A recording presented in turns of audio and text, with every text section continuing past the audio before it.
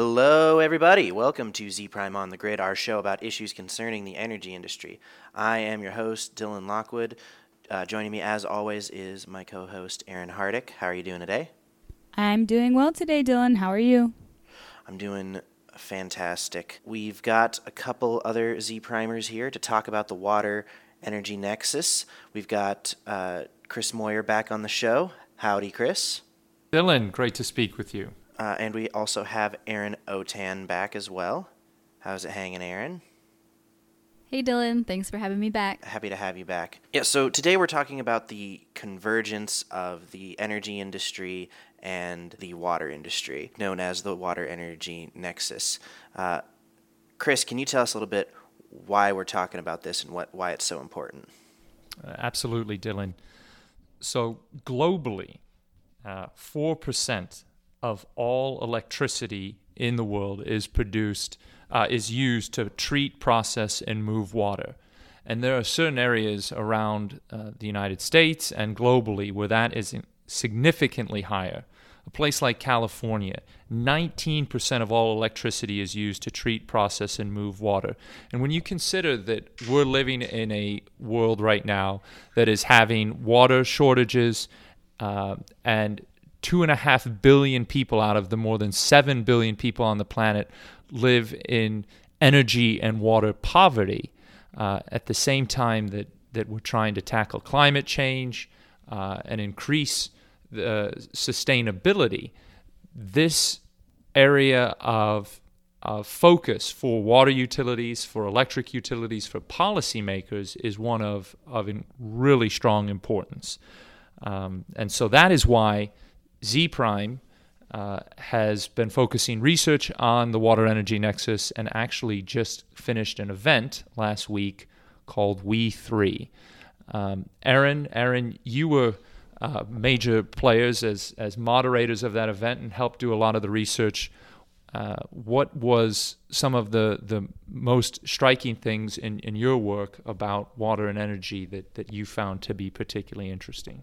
That's a great question, Chris. I think one thing that really came across at the event, which is something that we had been seeing in our research over the past 1.5 to 2 years around digital transformation within water utilities, is that they really are, in fact, a little farther behind electric utilities. And so they're starting to make some infrastructure investments that utilities kind of did about 5 to 7 years ago, particularly around the smart meter. So really kind of getting that first wave of, I guess, what we're calling digitization out there. They're a little bit farther behind. So kind of hearing those conversations between water utilities and electric utilities and how they can start to learn from each other was really beneficial. But it did highlight that significant gap in terms of the maturity of digital technology within both of those types of utilities.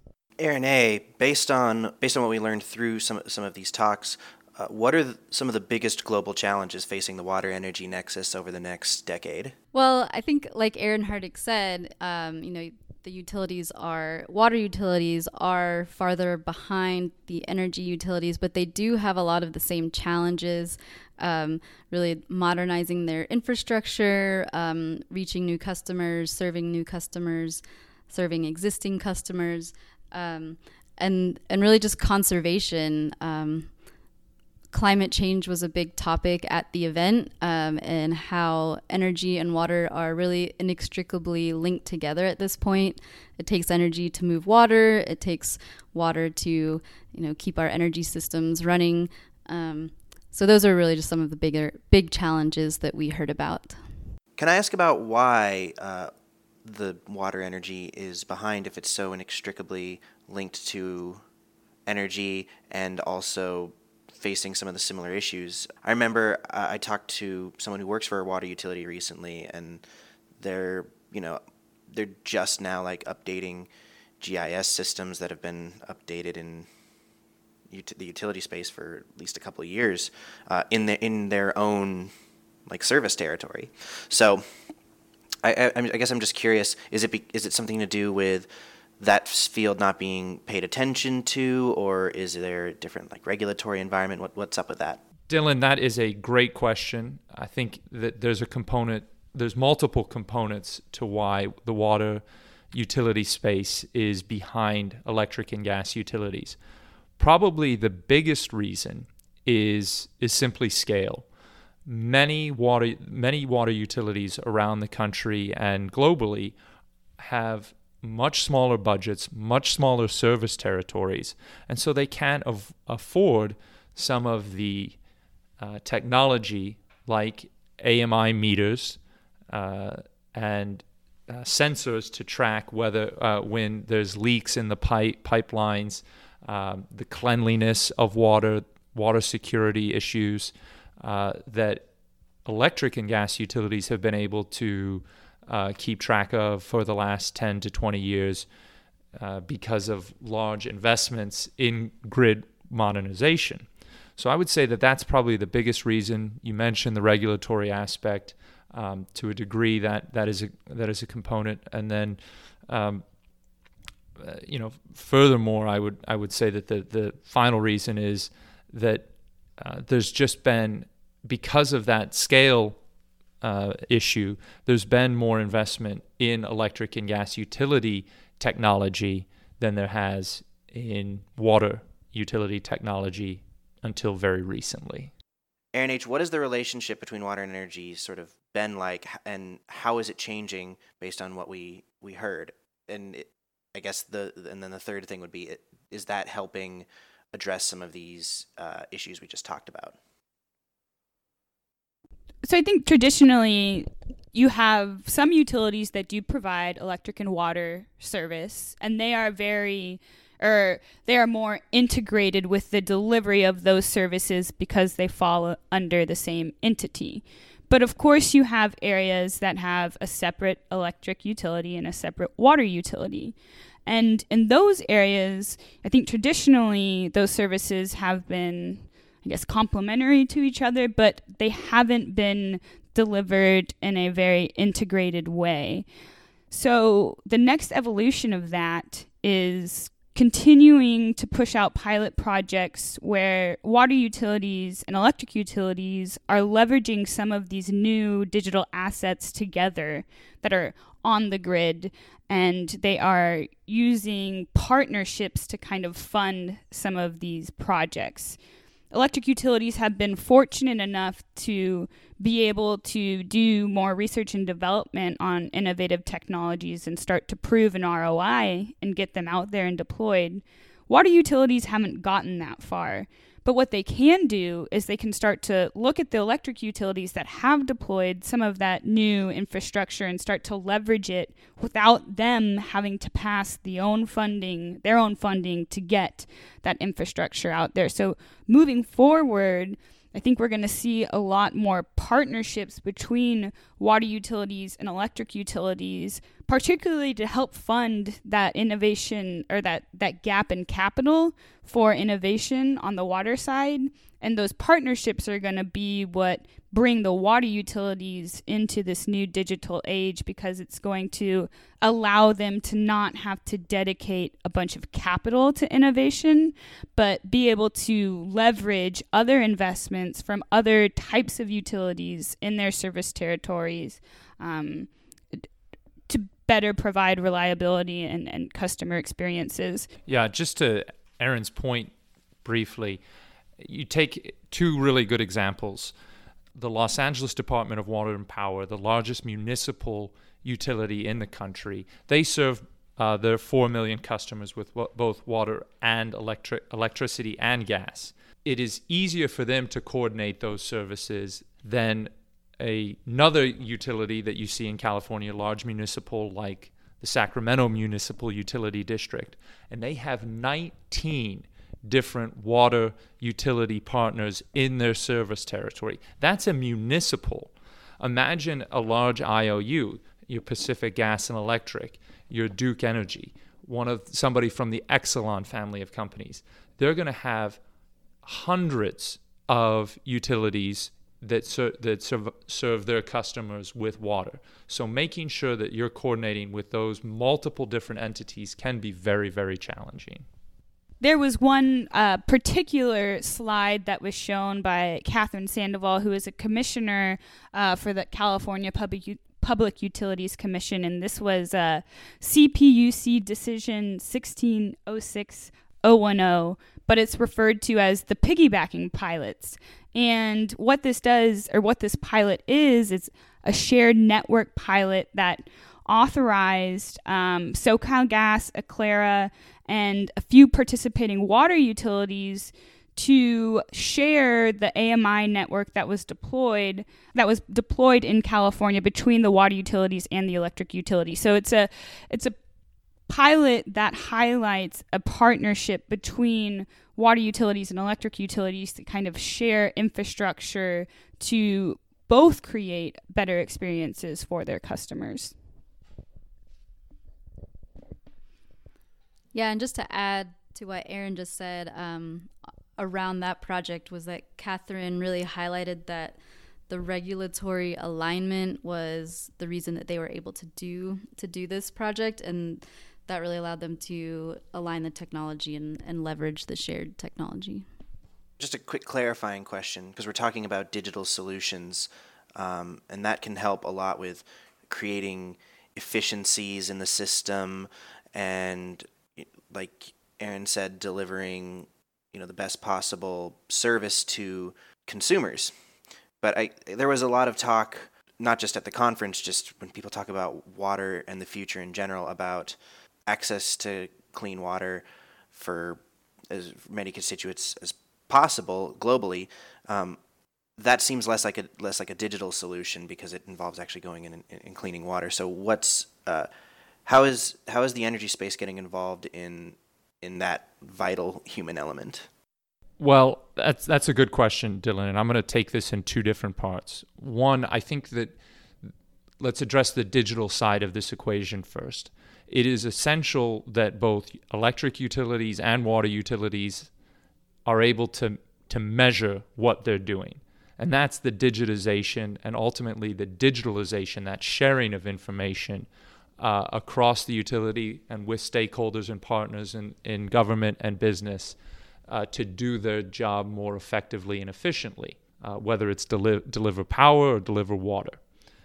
So being able to measure the amount of water that is being consumed at the meter, at an appliance, whether it's a shower head, a faucet, a sprinkler system, any other water-consuming device in a home or business, being able to track what amount of water is being used is ultimately going to be able to drive the efficiencies of how you conserve water when there's a time of scarcity. Or even as you're just trying to conserve water in the production of electricity, which is crucial for reducing climate change. The point when it comes to cleanliness is that as more water utilities are able to test for chemicals like PFAS in the water system, lead in your water system, bacteria in the water system, at a point of entry, whether it's at the pumping station or when it comes out the faucet itself, this is going to give people a much greater degree of cleanliness and safety in their consumption. And electricity is crucial for the movement of that water. We talked about, somewhere between 4 and 20%, depending on where you are in the world and in the country, of all electricity is used to move and treat and process water.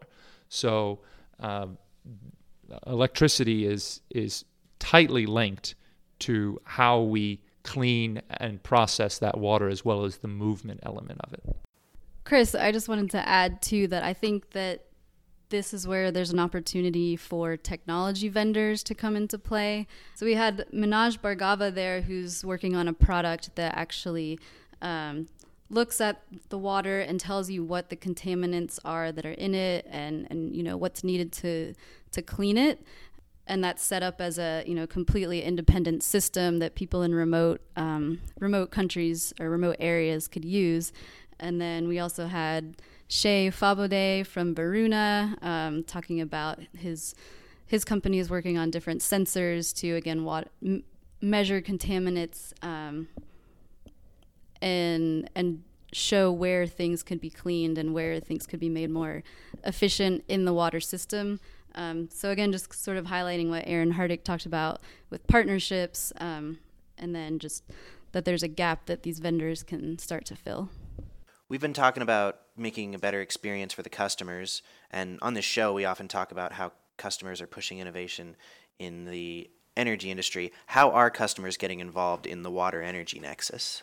Well, I think first of all, people are tired of, one, getting really high water bills, and two, not being able to read them. So a lot of innovation that is currently going on within water utilities is focused on better communicating to the customer what they're doing with their water, when they're using it, and why it's so expensive. So we did, like Aaron just mentioned, there were some vendors there, and a few of them were particularly focused on kind of reimagining the utility water bill. That is the first step in creating better customer engagement, is just simply being able to communicate to the customer, this is what you are consuming, this is how much you are paying for it, and this is why you are paying for how much you're paying for.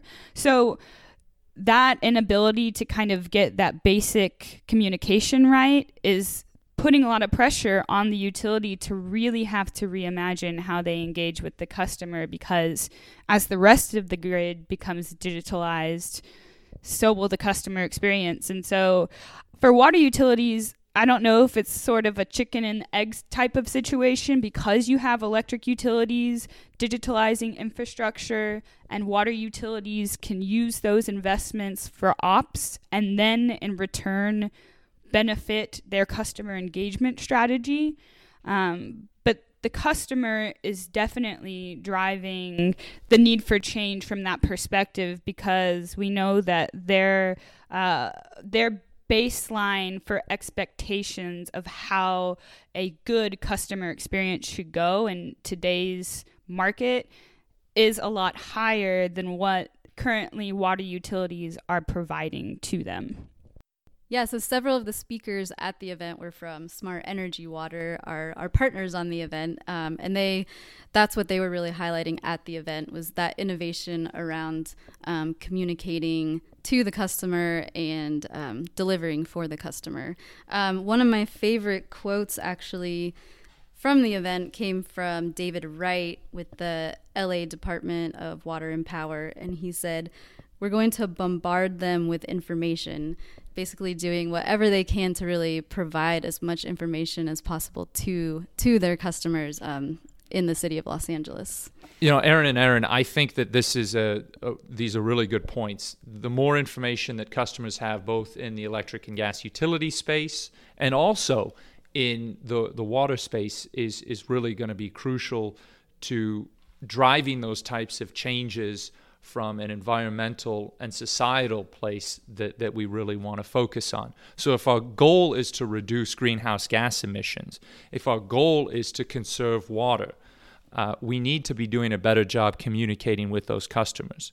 But while we're doing that, we also really need to focus on expanding access to customers around the globe and in our own backyards. So whether it's parts of Texas just minutes away from the downtown Austin area, or Flint, Michigan, or Northern California within a couple hours drive of San Francisco, one of the richest cities in the world, there are still people that don't have access to running water or clean water. And this is something I know that Aaron Otan really is very passionate about, and I'd love to hear your comments on this. Sure, thanks, Chris. So again, going back to Commissioner Sandoval's presentation at WE3, she talked about another pilot project, or another project that PG&E did. They expanded access to a federally recognized Native American tribe in Northern California. Beforehand, they did not have access to electricity. They were doing everything by generators, using dangerous wood-fired stoves at night. And I thought that one of the one of the most interesting things that she said was that they really had to spend a lot of time talking with the tribal leaders to understand their needs and really deliver what they wanted, what was going to be best for them. And, they really wanted that access, and working with PG&E and the CPUC, they were able to partner together to deliver it. One other aspect of the customer conversation, which I'm definitely guilty of thinking of it in this way, is thinking that customers, when we say the word customer, we're just referring to residential customers. But commercial and industrial customers are actually having a very large influence on water utilities, particularly around infrastructure upgrades. A lot of industries these days, especially energy and anything that requires a lot of data, a lot of organizations are starting to build their own water systems because they're more reliable than the public water service and ultimately will be more sustainable. And so when you start to lose big customers like that drastically impacts revenue, but also you now have a more decentralized water systems and more decentralized assets. How can water utilities work with big customer and commercial and industrial customers to leverage their decentralized water system so that we have water moving more locally and it's less energy intensive when that happens? So there is a shift in terms of decentralization of assets on the water distribution grid that is forcing water utilities to update their infrastructure, and that means both their information, the convergence of IT and OT. So C&I customers are having a very large influence on water utilities.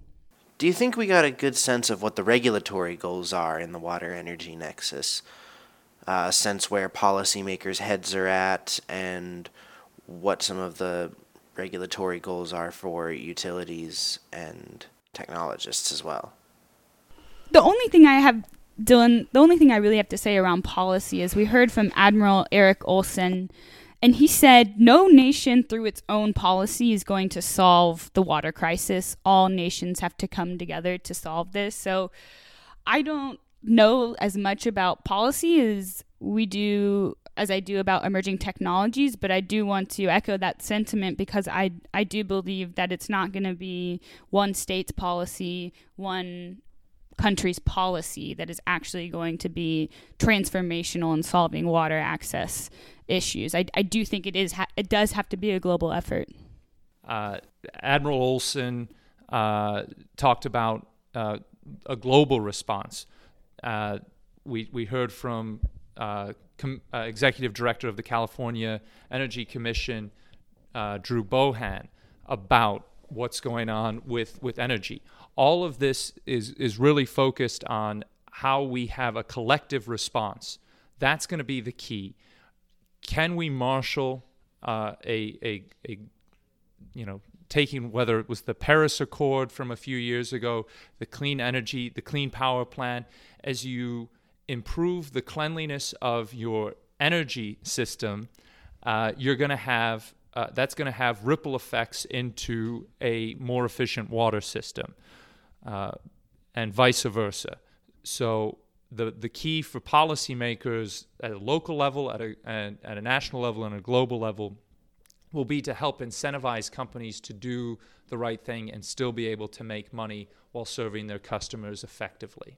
So I just got one more question before we wrap this up. We heard a lot about calls to action at the event, sort of pleas to change the way we think about working in this space because drastic change is needed to address the issues of the 21st century. So open question for the group, what is your call to action?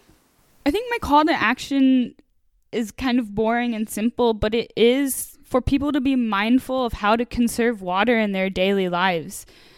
It's the things that you hear growing up. Turn off the faucet when you're brushing your teeth in the morning and you're not using, you don't need to use the water. we as professionals in this industry have to live out these daily values. We can't sit on stage and tell everybody else to conserve. I think it definitely starts with us.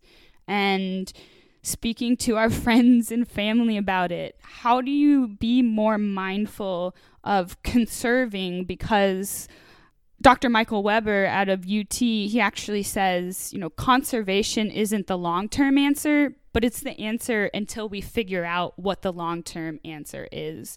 And so that would be my call to action, is continue to conserve, because it's not going to be the overall solution, the one single one, but it is going to allow us to find some of those solutions that are going to create better access and cleaner water for everyone.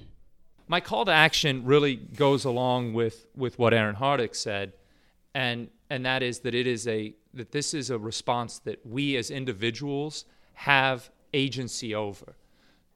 Conservation might not be the long-term solution, but every single act that we take, if we avail ourselves of more information about the amount of energy that we're using as individuals, the amount of water that we're using as individuals, and really get a focus on what our footprint is, using some of these digital technologies and digital platforms to do that, we're going to have an ability to have collective positive action.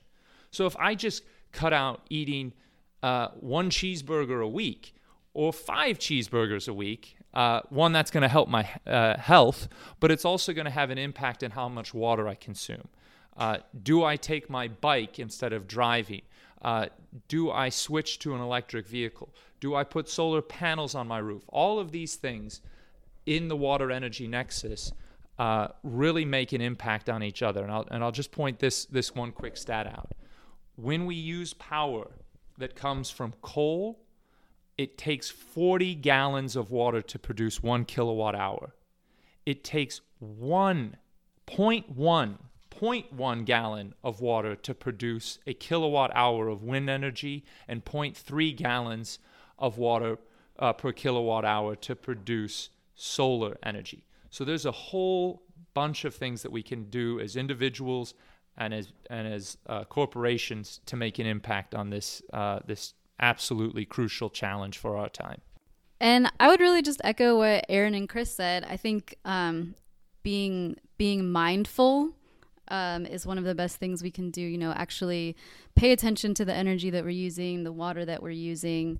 Also try to hold, our legislators responsible.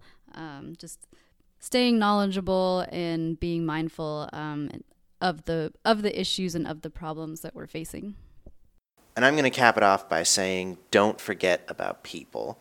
Your customers, your constituents, the people that live in your area, whatever you want to call them, they are not only the source of your revenue, but they're people, and all your planning and design has to be centered around enabling those people to be able to live their lives and do the best they can do. So make sure to keep them at the front of your mind. And with that, we'll wrap up here. I want to thank you all for coming. Aaron H., thanks for being on as always. Thanks for having me, Dylan. It was a great event. I'm really excited to see how we continue to have more of these conversations around the water energy nexus, because while WE3 was just one day, we started a movement, and that's why there are so many calls to action associated with the event, is because we have every intention of continuing these conversations to actually make a change. So thanks for letting me talk about it with you guys today.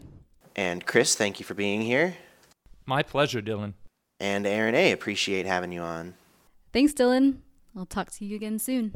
You can find our research and media at etsinsights.com. You can find us on social media at @Z_research, at DY Lockwood, at Aaron_Hardick, at Chris_Moyer13, at Aaron Otan. We also still have tickets available for ETS 19 coming up April 15th through 18th in Austin, Texas.